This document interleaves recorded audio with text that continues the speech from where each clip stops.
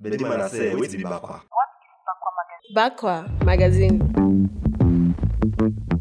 Bakwa. Creative non-fiction. African literature. Short stories. Photographie. Readings. Interviews. Bakwa Magazine. Literary criticism. Littérature. Bakwa na wetin Poetry. Bakwa. Comics. Photography.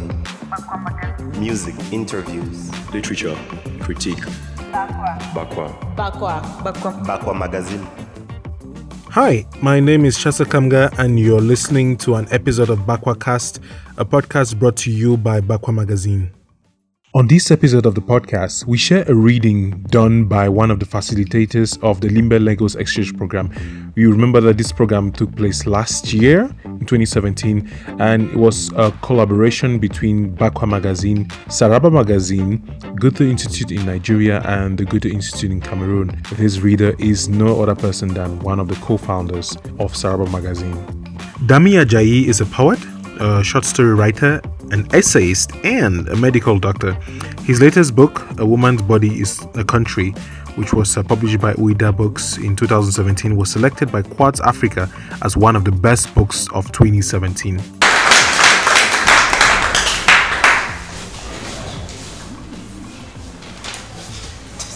what's the moderators? We should mention. Moderators, you know your job, right? Yeah, we do. Okay. Let's manage the time, eh? I hope we're enjoying ourselves. Yeah, so the next one is calling up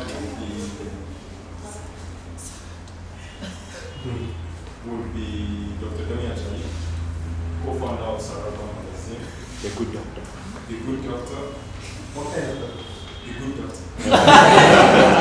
Also known as Johnny Papa, music producer, and we'll be reading this University of Sobriety in Clinical, and I think the week comes from Clinical Blues, his book which he published in 2014. Yeah. Waiting for the next book. So, I'm waiting to. you are waiting to. So over to you, Dr. Johnny. Yeah, good evening. Good evening, everybody. This is my first time in Cameroon, and the reception has been very warm, and the food too is very good. So I have 10 minutes. I prepared fiction, I prepared poetry. I should use this opportunity to advertise these two books. I don't want to take them back to Nigeria. These are the only copies left. Okay. So just one copy now.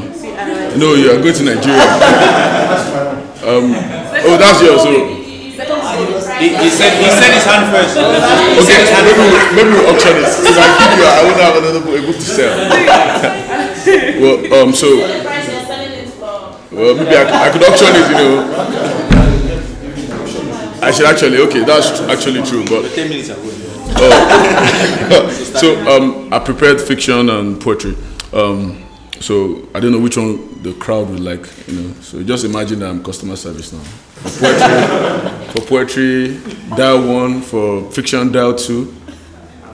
1. Poetry. You know the good Poetry, doctor. okay, fine. So the book has 3 parts. There are love poems, and there are hospital poems, and there are barroom reflections. So which do you want? 1, 2, 3. Hospital poems. No, they are rare. They are rare. There are love poems everywhere, but they are not hospital poems. One each. Okay, I'll indulge Godwin and read love poems. So this I'll start with a poem called Table for Two. 1. Men can alter their fates too, singe their signatures with ink, without second thoughts, without fretting actions. Inaction doesn't appropriate fate's big hands, doesn't give credence to justice, for justice is a small bird with a big beak. 2. When I break out of this dream of mine, I shall remember how betrothed you are. I shall remember covetousness, 10 commandments. I shall let them hang like hidden keys of the firmaments. Meanwhile, let this May rains wash us clean of discord. Let this shriveled umbrella not save us from this pelting justice. Let us be drenched like conspiratorial vultures, and let locked eyes seek escape from forbidden affection. 3. When the drunk returns home, knocking your window pane, will you shut your louvers against him? Will you wish him away with these toxic words, these words that are false and heartfelt, these gorgeous words that leap out of your throat with irreverence? These often questions beg at your doorstep for bread. My heart is a split pod exposed for your amusement, but still you do not laugh. 4. I've prepared a table for you in the absence of friends, enemies.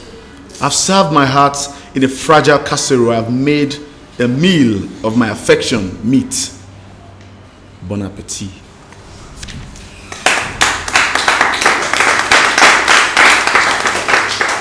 Okay, so I wrote this book. I published this book 3 years ago. I wrote this book 6 years ago. It was a very long journey getting it published. And you put in everything you have because it's your first book. I mean, maybe be your last book and all.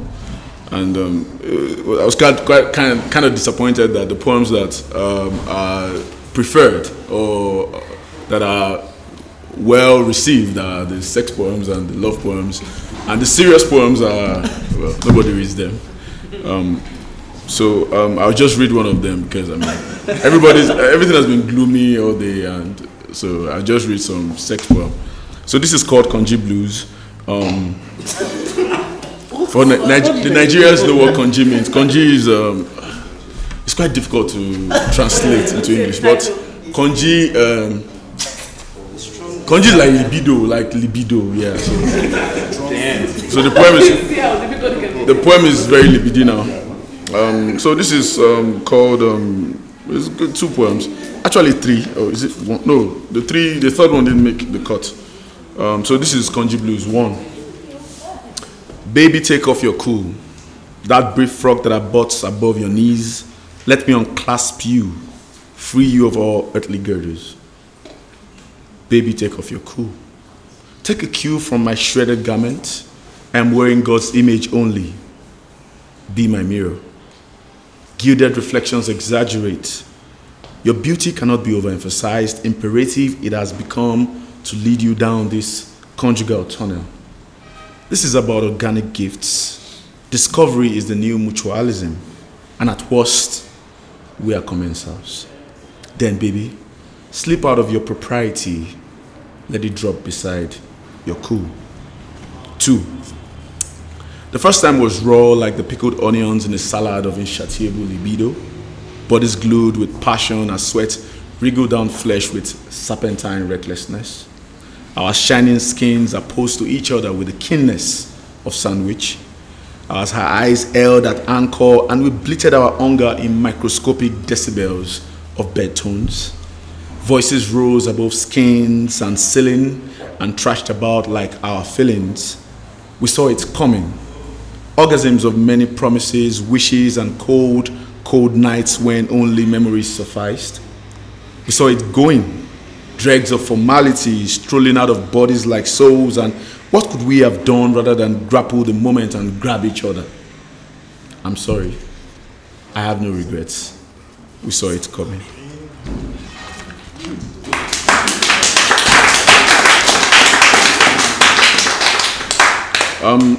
Still in the same vein, or the attitude of nonsense poems. Memories revisited. One day I'll write a poem about all the sketchy women I've known, but not today. Today I will stare at love's charred face, hoping to catch a glimpse of the glitch that broke the woman in you. Do not let role play and sex baits digest our appetites for ourselves. Let your tight tongue drop diphthongs into my ear, fire up my primal instinct. I remember how tasteful sexual interludes tinctured our frail nerves, mangled etiquettes. If only you were patient enough, I would have shown you ripped condoms. But the swells of your breast gave themselves to anger instead. I knocked and shut your door 3 times. 3 times before. Break-up instructions. We do not need an intense courtroom drama to let me go, let me fall to the ground through gravity's fingers like slippery china. So much for favorite cookery rendered imperfect by factory errors, factual terrors. We do not need physical contact to let me go. A keypad and internet subscription will suffice. Make it cold inert. I choose to let you go. Leave the memories in the incinerator, autoclave yourself, draw a long bath, and let your rope go. Do it slow. I will not need a fresh Anki for sclerosed tear ducts. That knife will not pinch through the titanium shield over my rib cage, but cold words will. So this is The Anatomy of She, which is a very funny poem. I'll just read it. Little you, beauty can't be more truncated, fanned out like blossoming June flowers. You swept yourself out of heaven quick on a parachute. Were you also in a hurry when you plopped out of mom's perineum into the unwelcoming gloved midwife's hands? Did you cry at once, or naughty you kept still, amplifying the room's tension till you were served a backlash and your first cry ripped out? I must have buried my first milk tooth then, not so far away, but flung far enough to have been tucked away from you before these last days came and was set like bread and glue. Little you, with a quirky nose that deserves freckles, your hair parted like the footpath of someplace I would rather be. Your fragrance stares me, steals me, every time your voice lingers in the crevices of my hair, trilling my ossicles with little jolts. How our tongues dwelled on the cusp of stolen kisses, soft kisses are best met on pliable lips, best taken in dark corners. Let's steal yet again another night to sit and enjoy daybreak like sandwiches at Case Chippy, nodding to Panam Paul's tunes. Thereafter, let me hold you tight like a bodice. Let's take caution off like our clothes and dive nose deep into the deep reaches of passion. These poems have changed now. I've really changed. These are young man's poems, so I don't write this kind of poetry often anymore. They were a reflection of my days in the university town of Ife, which is southwest Nigeria. So I mean, it feels good to be reading this kind of exuberant poems in another university town in another country. I don't know how much time I still have, but I know that I'll have enough to read another poem, I guess.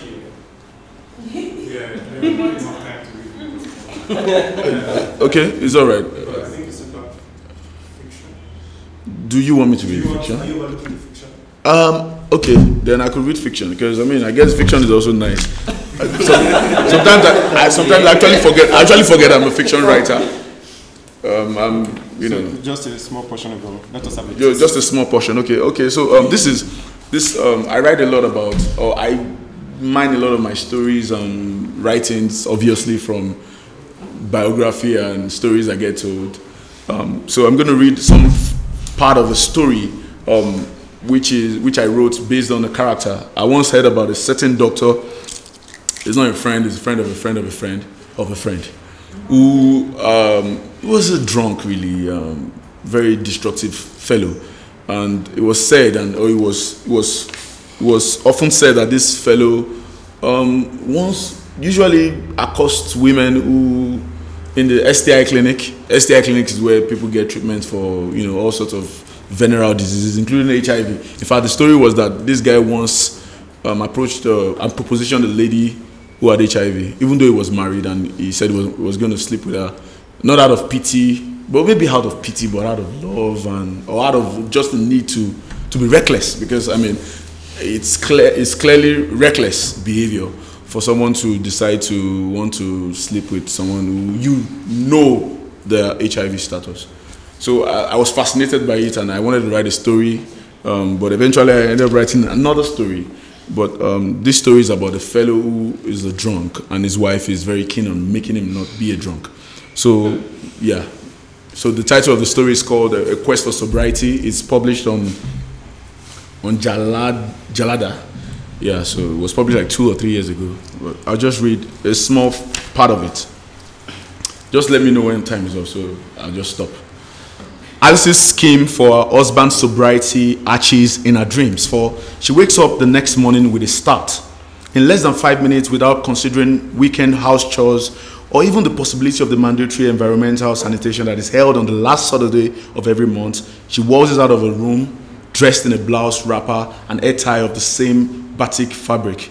Still played on the chair, lifeless save for his whistling snores, is Olo, her husband of 2 years. His last night's dinner still lies on the stool untouched, probably rancid, but this is the least of her concerns.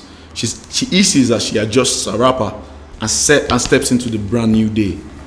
Alice walks a short distance to the junction and flags down a languid taxi. The poor taxi's chassis cringes as she lowers her weight into the passenger seat.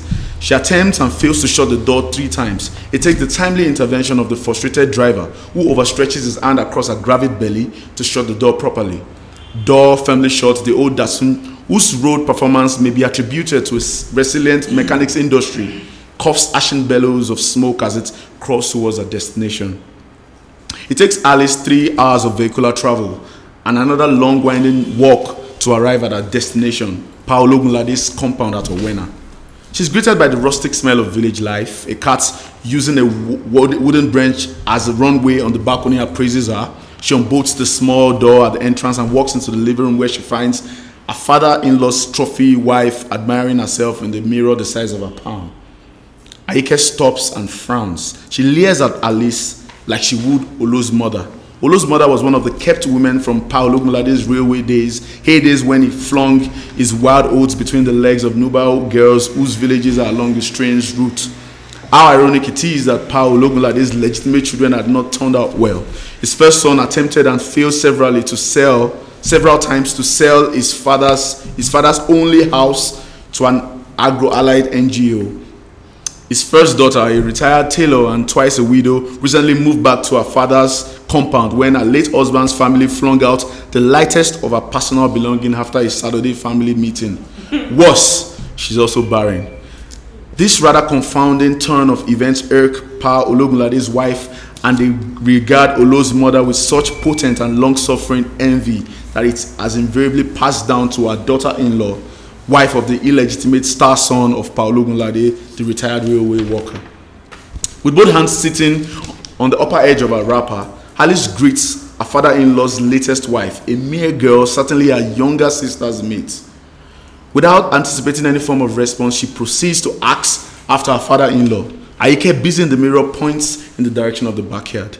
Smoke walls from Paolo Gunlade's tobacco pipe, obscuring his lean frame in the reclining wooden chair. The octogenarian indulges in a postprandial smoke as his daughter-in-law kneels before him. His response nearly goes down the wrong pipe, making him cough and sit up and pat her back while still coughing arduously from a cancerous growth that will eventually rid him of his life. Sorry, sir, Alice says with clear-eyed concern. The old man puffs again from his tobacco pipe. Amokwe, my daughter, how are you and your husband? We see you today. I hope there's nothing wrong. Or did your husband send you with the usual? He smiles the suggestive smile of a corrupt corporal. Not at all, Baba. Your son is well. Everything is fine. For now. For now? Yes, Baba, for now. I've come to report your son to you. Has he stopped giving you food money? No. Did he stop shaking you vigorously in the embrace of the night? No. Was he rude to our in-laws? No, Baba, he wasn't. I see. He dares not. He knows the kind of father who served him. So what has he done? Baba, he keeps late nights. He indulges in too much drink. He returns home drunk, stinking of other women. Paolo Gunlade bursts into a spasm of laughter that makes him sit up again from his reclining position. Just when Alice thinks he's done, he roused into it again, laughing the knowing laugh of the wise. Permit me to thank you for that needful laugh, Amokwe. You see, I don't seek to make a mockery of your report or trivialize its importance, but I find it really funny. Let me ask you, how many wives do I have? 3, sir. Alice says, showing 3 fingers. And how many concubines? I say this respectfully, sir, but I can't say. Exactly. There are some things you shouldn't say as a wife. These women whose smell you perceive on your husband, Do they come to harass you at your home? No. Did they waylay you at the marketplace? She shook her head. Perhaps they pounced on you at the market and ripped open your blouse. No. So you see, these women are lesser than you and they know their place as such. Why don't you also be the elephant that does not see but no buts, Amokwe? Have I lowered myself to the level of sharing talk time with you? I'm sorry, Baba, forgive me. Did you perchance hear about your husband's grandfather, my father? No, I didn't. He was a warrior, a hunter, and fiercely handsome man. Tall and sexy, women loved to kiss the contours of his rippling muscles. He lived well, married many women, sad many more children, and died at a ripe age. On the evening he was going to answer the call of the gods, he walked outside to welcome the late evening palm wine tapper. He drank to his fill and died while his wife pounded his yam. A drink was his last meal. Amokwe, my daughter, sir. Amokwe, sir. Go home to your husband. Thank you.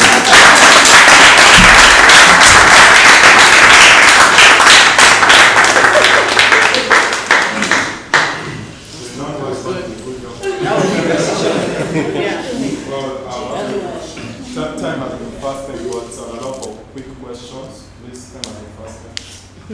Okay. I love poetry. You love the poetry? More than the fiction?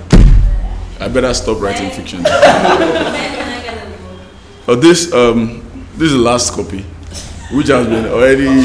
I don't know. Maybe we'll auction it. I have a better idea. Okay. When you got it, did you see the books you have there? Oh yes, I did. You saw Kasala Publishing? Yeah. Putting your book on that table actually increases the chance of looking for you to get more copies. Okay. Nice pitch.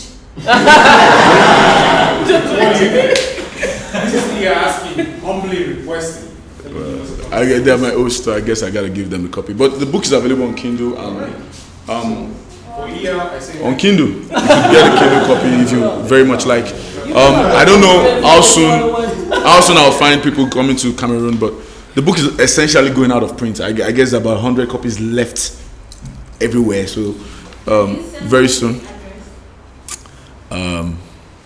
We'll discuss it later in Cameroon. So your fiction. Yeah. So I'm going to take this out of the story. So in Africa now, when the man cheats on the woman is expected to swallow it. So, and in the story, the way the story ends, the father of No, this is not the end. This is just a part of the story. Oh, okay. An excerpt. Just an excerpt. From where you ended, the father is advising the daughter to go back to the man. The father is advising the daughter-in-law to go back. Yeah, to go back home. So, I don't know, does your story kind of try to give the woman a voice, or is it still taking away the voice from the woman? Because when a man cheats on a woman, society tells the woman, swallow it and sit in your husband's love. I guess. So does your story in a way try to provide a solution to that? Because I think stories should not be all about just telling and creating. Well, it should be about giving the woman a voice. Well, as much as possible. I'm very much of the opinion that what two consenting adults have decided to do with their life is nobody's business, and that's my own personal opinion. And that also reflects in the way the story resolves, the conflict resolves, because eventually, essentially, the woman takes this same conversation back to her husband, and they have a meaningful conversation about it. And well, am I giving away too many spoilers? But I guess, yeah, I very much believe that people should. I believe that marriages are private. Yeah, I believe that, even though we like the idea of. There's a way in Africa, maybe in Nigeria, maybe Yoruba society, where they believe that the wedding actually is a marrying of two families together. I still very much think that, whatever two people decide to do with themselves is their business. And that also played out in the way I tried to resolve the conflict of the story. Because eventually she went to her father-in-law, then she went to her mother, and both of them gave different advices. Different sets of counsel, and eventually she did what she wanted to do. Yeah. So, okay, the last question. Hi, just very good read, by the way. I really like the fiction. Thank you. My question is this: if she came to you Ask you. What would be your advice? Check the guy into a psychiatric hospital. If she came to me, if Alice came to me to ask her what to do to her husband, who is a drunk, check him into a hospital now.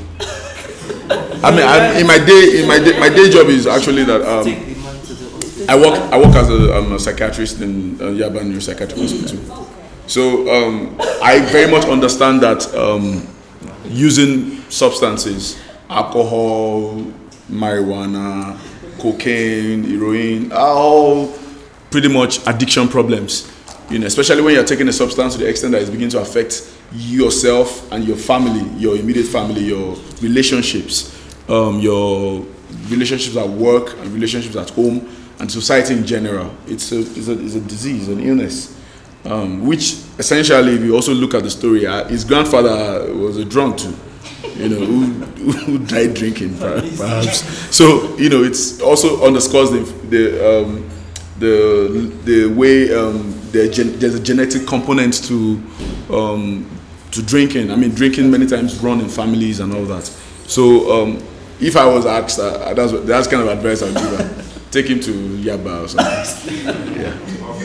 You do know that some people consider sobriety overrated, right? Yeah, I'm also one of them. Okay. So I think after this, the two of you. So, have I been let go? Yeah, please. Thank you for that.